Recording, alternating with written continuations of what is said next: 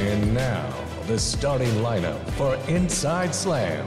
At guard, number 11 from the University of Iowa, standing 4 feet 26 inches, it's the man with the smoothest voice in the commentary box, Mr. Magic, Steve Carfino. And at small forward, number 6, standing, well, sometimes because he prefers to sit, Mr. Stats himself, Evan Goldback. This is Inside Slam. Hello, everybody, and welcome back to Inside Slam. This is Evan Goldback coming to you from self-isolation again here in Sydney, Australia. We are almost midway through May. Should be coming up to the playoffs in the NBA, but unfortunately, the world is still at home. Steve Carfino, I can see on his camera. Are you walking around, Steve? Are you sitting? Are you comfortable? What's going on? I'm getting comfortable. I'm moving my camera around so it doesn't come up from underneath and you get to see all my chins. So I'm moving, checking out the angle. You sound like an Instagram model. That's right. Yeah.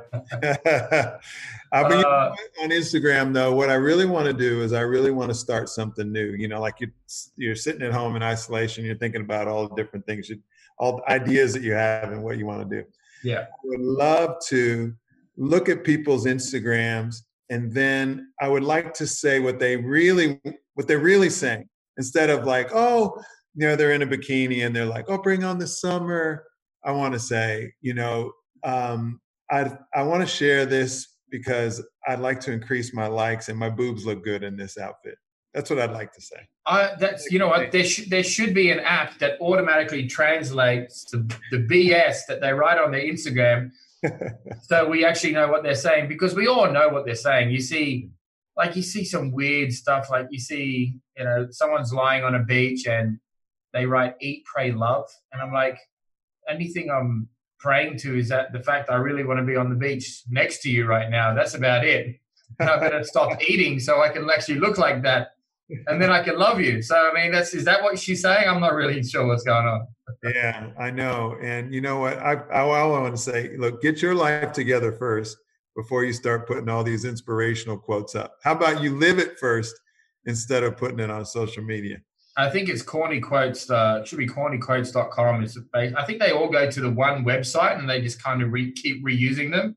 Yeah. I'm like, man, I saw another person use this 2 weeks ago. Yeah.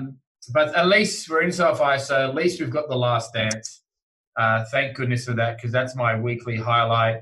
The other weekly highlight is obviously playing golf with you and seeing the shots that you've been hitting. I can see you got your Titleist cap on now. You're not taking it off today after that birdie, are you? Oh no, I don't get birdies very often, so I'm glad you brought it up. You know, it was my best drive of the day. Toughest hole on the course.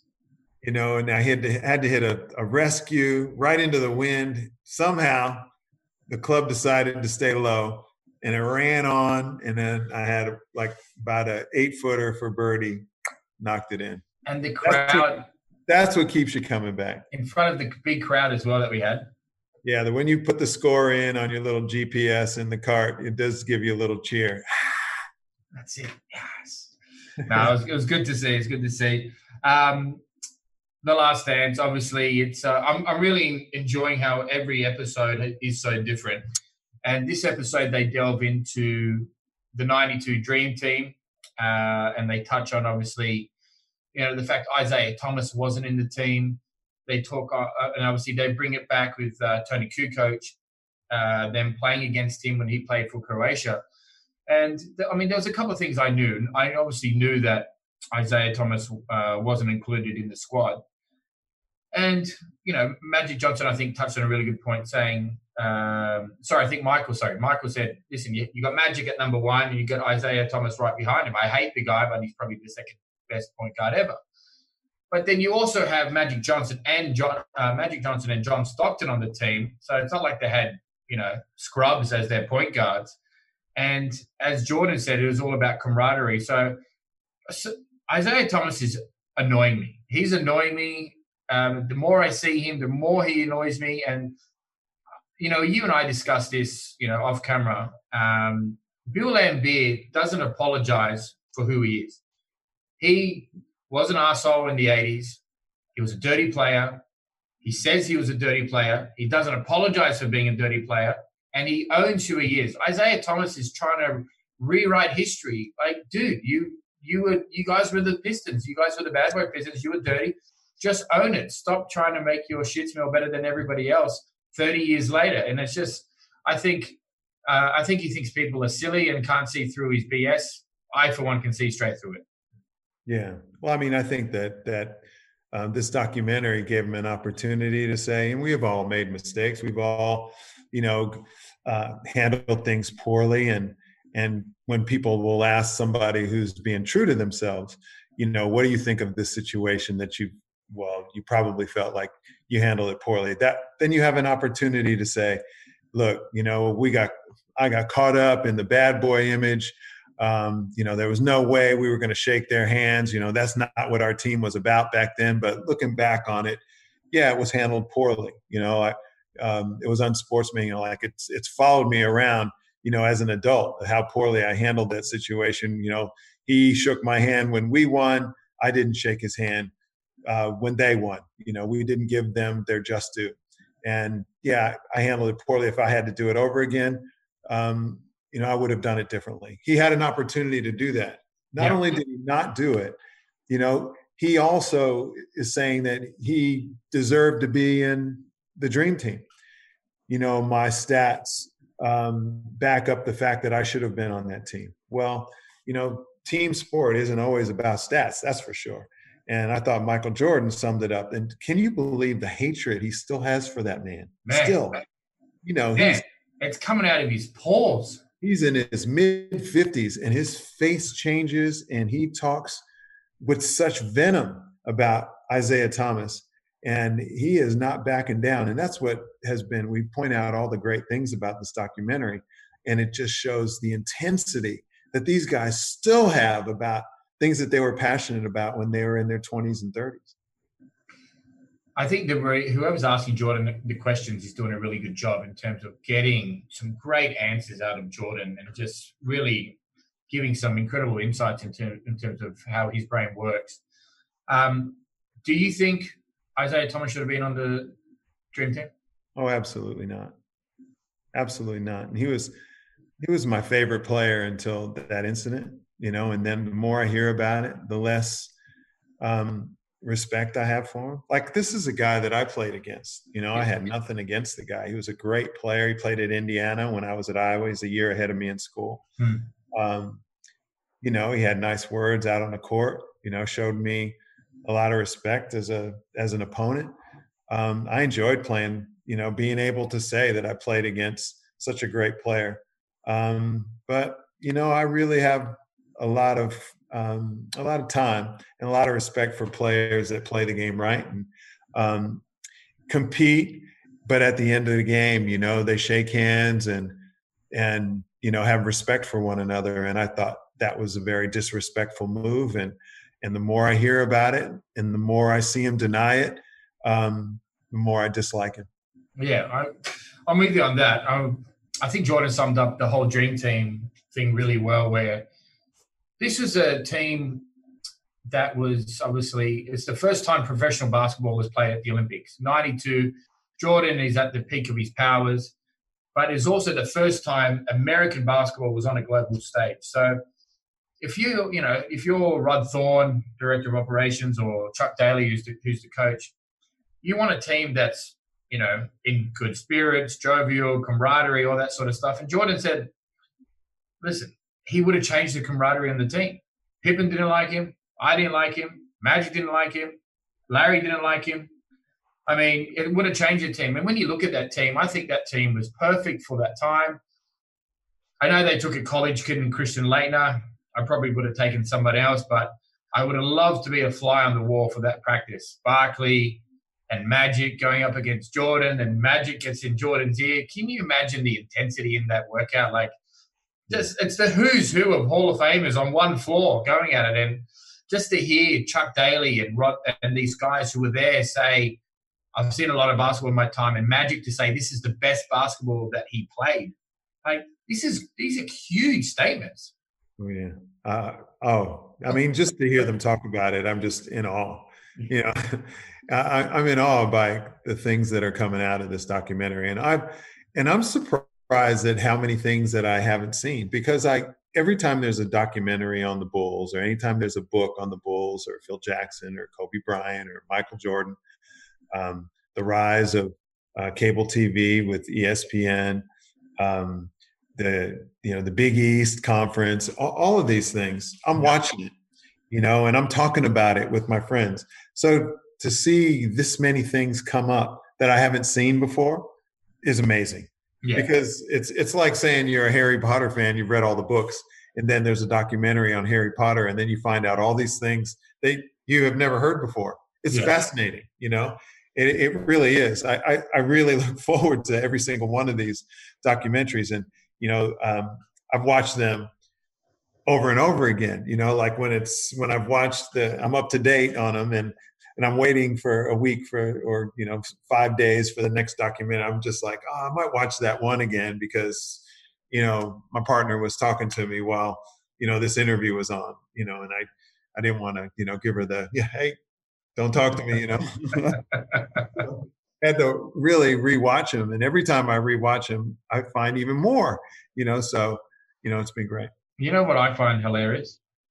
That Clyde Drexler looks like he was 50 when he was 25. Yeah. That guy has always looked old. Yeah. I'm watching the 92-93 series against the Bulls when Jordan basically, tore him up, and he created his own motivation when, before the game, Jordan and Drexler comment, you have Marv out. Well, Jordan and Clyde Drexler have the same stats for the whole season, and Jordan's like, this is a little bit different. We're in the playoffs now. But man, Clyde Drexler, that guy looked old. He's always been old. Yeah, I mean, I look like I'm looking at Tiger Woods right now, like 10 years ago. You got the red shirt on. Is this Tiger or is this Steve?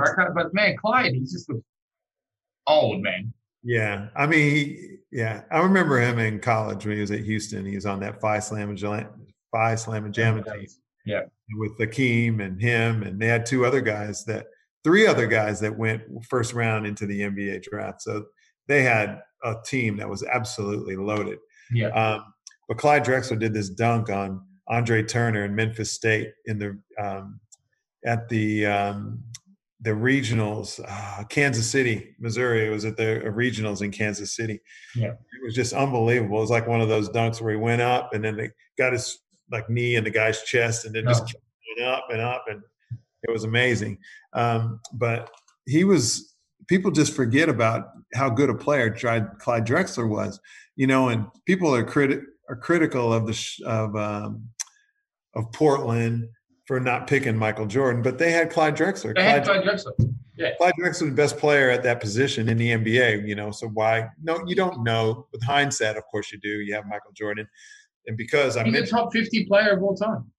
Oh, yeah. I mean, I mentioned it in the podcast before. I said that Michael Jordan, with that draft, they changed the way that people go about their draft picks. They pick the best player, and then they move pieces around them. They don't just go, we want a center or we want a forward.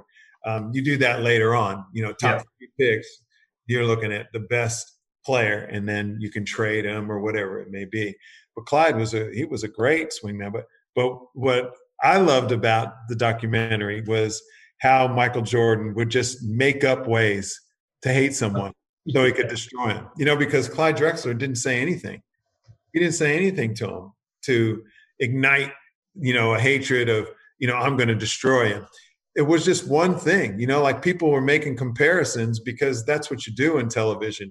Watch this game. It's going to be interesting. Look at this fact. Clyde Drexler, you may not know this, but Clyde Drexler has the same stats as Michael Jordan coming into it.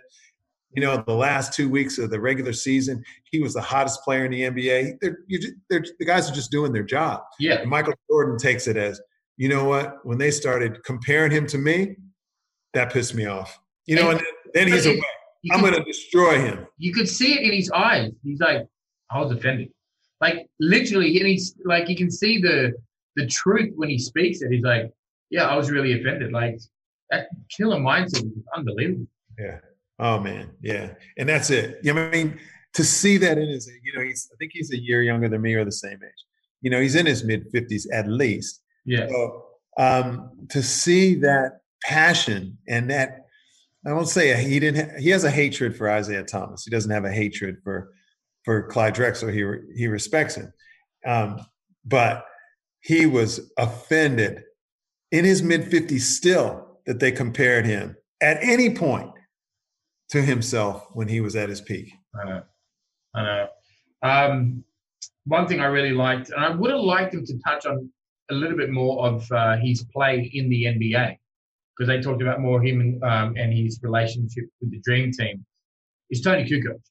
Now, Tonu Kukoc, and I didn't know this. I didn't know that Jerry Krause was a big fan of him and had gone to Europe and was negotiating his contract before Scottie Pippen's. I did not know that. So now I always knew that Michael and Scottie they knew that Kukoc was coming to the Bulls and they wanted to close him down, but I didn't know the Jerry Krause side of it. So now that makes a lot more sense. But I mean, obviously, he was closed down by Jordan and Pippen in that first game, but yeah, he scored 16 points in the gold medal game. He showed some real heart, and I think that's what got him the respect of those Bulls players. Yeah, I mean, he wouldn't be the first player that he took it personal and went to shut him down. I've heard lots of stories. I think it was LeVar something Smith. He played at Louisville, and he was a guard that played in the NBA. And he had a good half I think he had a good game. He had like 30 points against the Bulls. And the local media was saying, how good a player he was. And he did this against Jordan. Jordan read about it. And the next thing goes, next time we play against these guys, I think he held him like 2 or 4 points. Something like that. And so, it's not and I heard that Reggie Theus actually went out with Michael Jordan's wife before Michael met her. And so every time he played against Reggie Theus, he had a personal vendetta against him, shut him down, tried to humiliate him every time he got the ball. Dwayne McClain told me a story about a guy named Harold Pressey who played at Villanova with Dwayne McClain. And so Harold Pressey was trying to make the Bulls, and he was, over there tying his shoes up, and Michael Jordan looked at his shoes and he had Reeboks on. And he said, he threw a pair of, Air Jordans at him. He's like, you might want to put these on. Those aren't going to work. And so Harold Pressey saw it as an opportunity not to back down and said, no, I'm good, man. Thank you, though, like that. And then Michael Jordan took it upon himself to just totally shut down and humiliate Harold Pressey in this trial. Harold Pressey never made the team.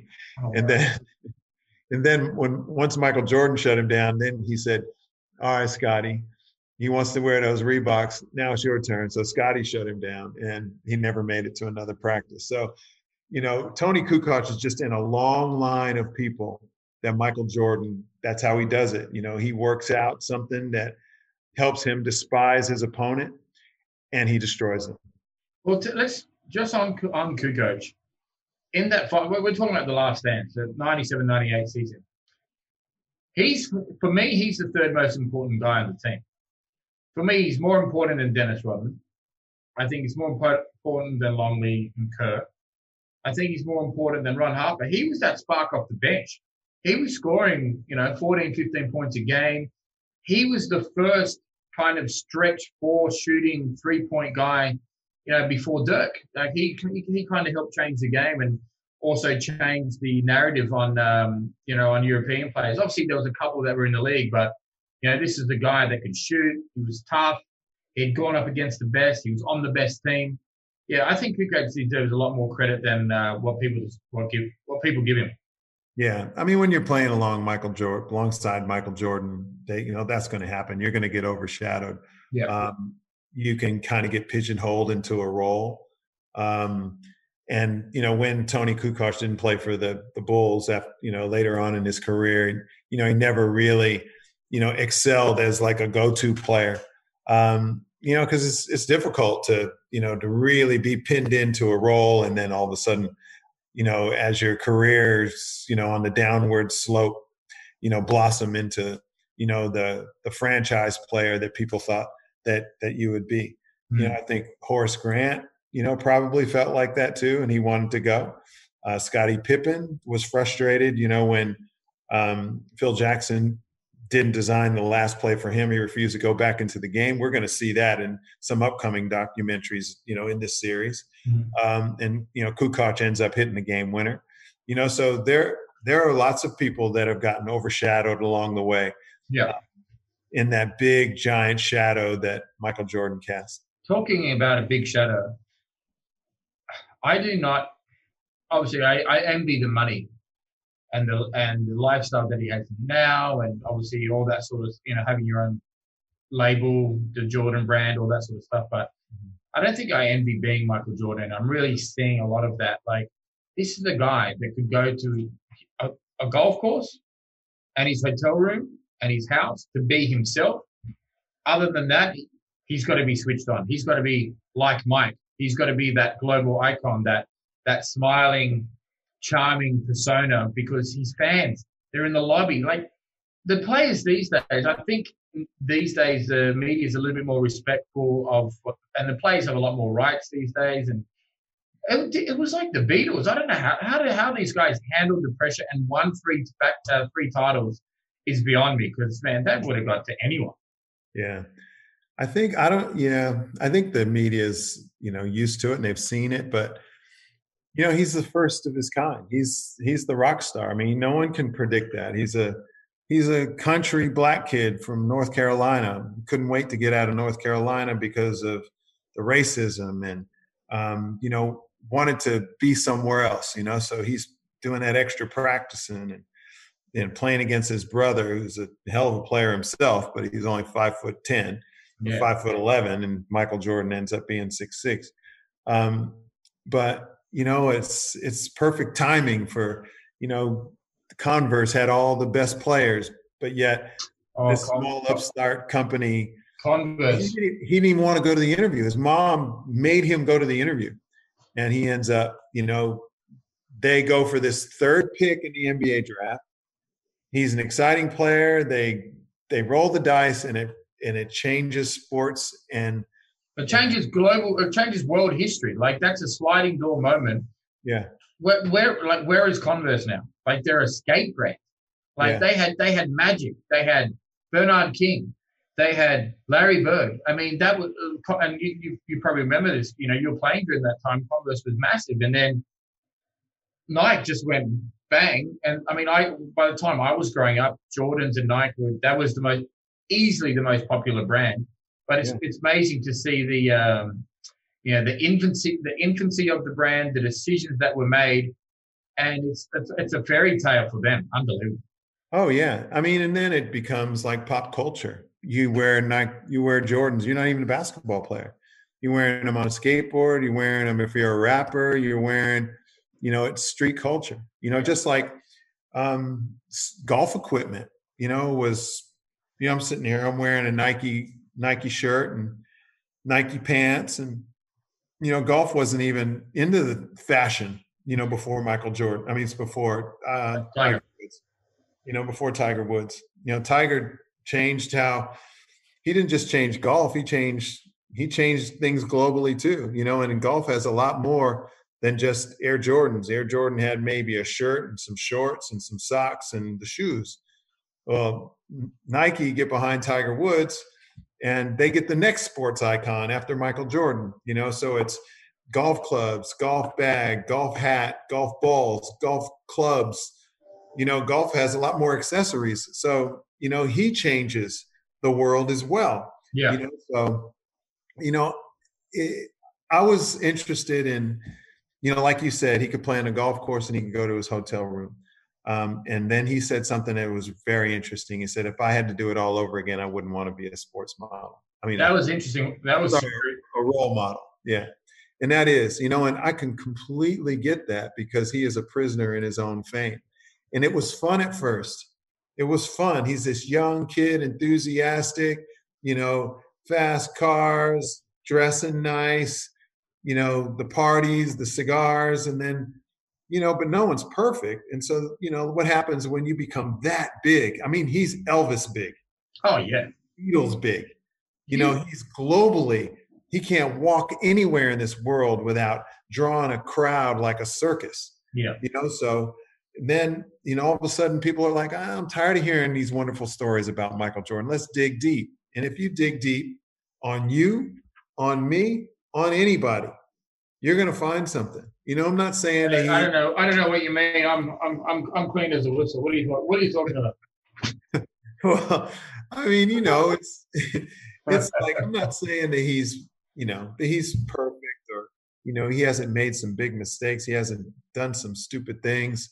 That he has been the greatest husband. I'm not saying any of those things, but I would hate for anyone to judge anyone too harshly that has been thrust into that involuntarily, of course. Yeah, it wasn't he didn't set out to be.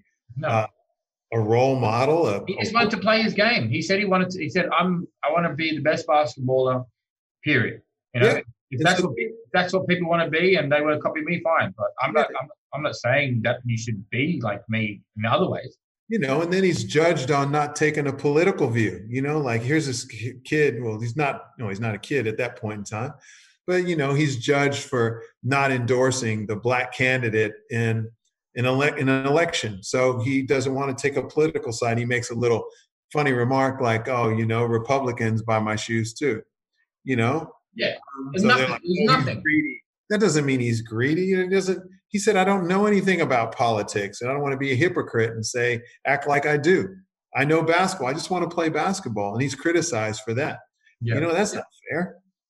Yeah, I totally agree. I totally agree on that. And I think there's one moment, I don't know if you remember it, that really captures kind of the burden of Jordan. He's sitting down and he's shooting an ad and he's doing take after take after take.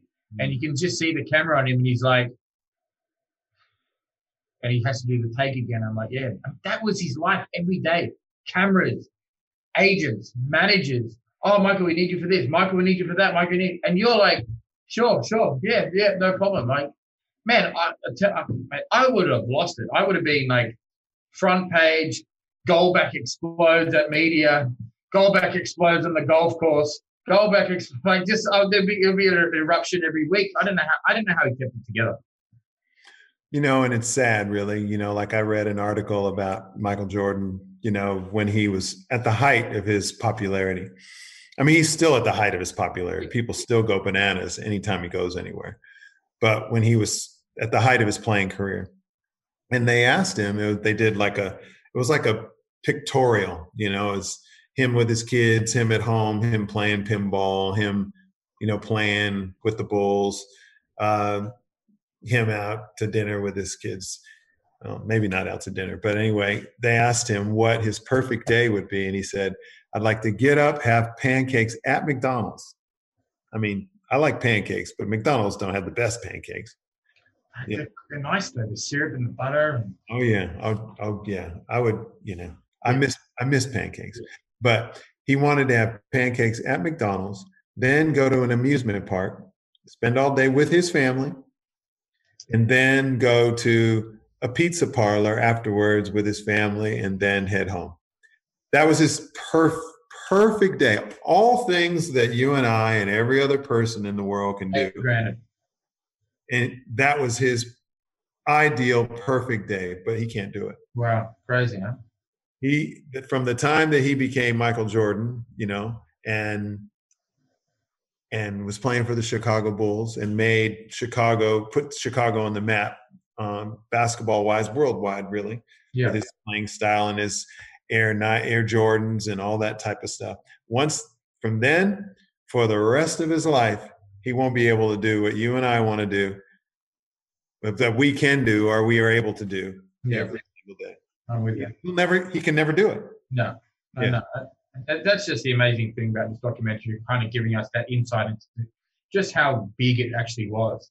I know we're going to finish up pretty soon, and obviously we've got our next week's episode's only a few days away, which is awesome, and we'll get back into it next week. I'm looking forward to, I think, the fight with Steve Kerr and a few other things. But one of the things I want to do is kind of go through all the NBA teams, and they always talk about the Mt Rushmore of basketball. And they usually talk about it as in like the best players of all time. So I thought it'd be fun for us to go through every single NBA team, and starting in alphabetical order. We've got the Atlanta Hawks. So, Steve, you go. I'll let you go first with your Mount Rushmore. Hopefully, mine's not exactly the same. What do you want to go one for one?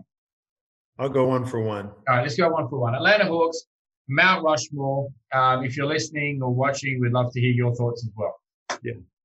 Okay. Well, he's a surprise packet, and I normally don't go too big when we do things like this. I usually take the older guys, but I'm going to make an exception to this rule. I'm going to go with Trae Young. What? I'm going with Trae Young.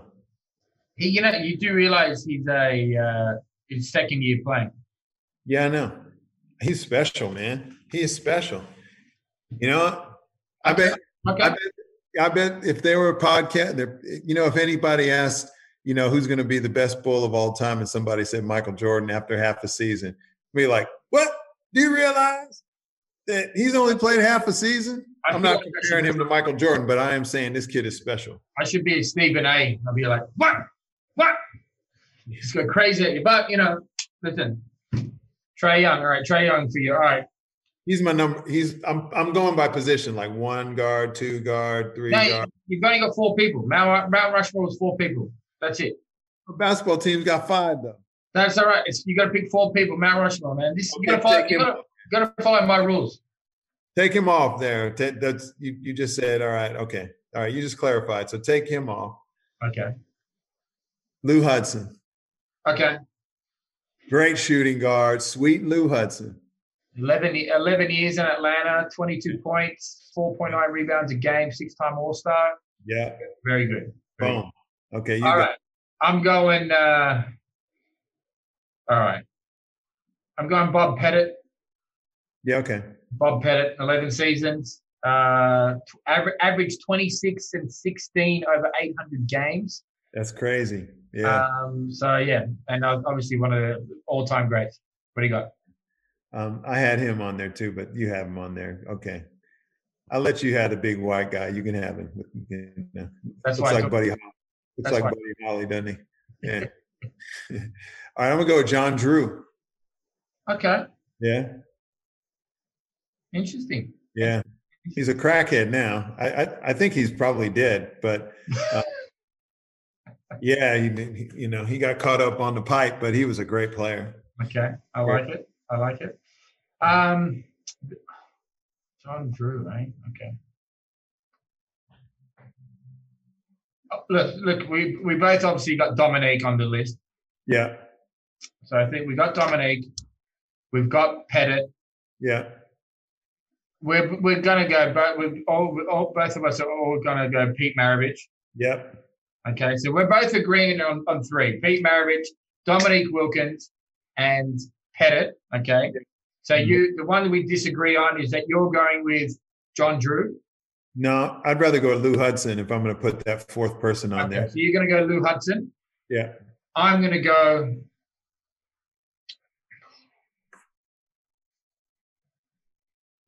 Christian Laettner? No, I'm going to go Joe Johnson. Oh, okay. I'm going to go Joe Johnson. For me, it was Joe Johnson. It was Al Horford. I had Kyle Korver way up there as well for the Hawks, but I'm going to go Joe Johnson because, man, at the top of Joe Johnson's game before he went to Brooklyn, the guy was an all-star. The guy could shoot. The guy could score anywhere. And just such a dangerous offensive weapon. I think he was the best offensive weapon that they had since Dominique Wilkins. So I'm going to go Joe Johnson. Good player. If you looked at his stats, I don't think they'd compare to Lou Hudson's stats, but I don't know enough about Lou Hudson. Yeah. All right, got Atlanta Hawks done. That's another podcast done. Thank you, Tiger Woods, for joining me. Steve Garfina for joining me today. Guys, we are going to get video up in the next couple of weeks. We're just working on a couple of different video programs that we can use, but hopefully you'll be seeing our beautiful faces soon, as well as hearing our voices. But thank you to everyone that has been subscribing, following us on Instagram. If you don't, make sure you go to Inside Slam, check us out, and make sure you are subscribing on Spotify as well as iTunes. Obviously, it's a tough time for everyone, so we hope we're keeping you entertained, and hope you guys are enjoying The Last Dance as much as we are, and we look forward to seeing you next week. And Steve, I look forward to taking your money next week on the golf course. All right.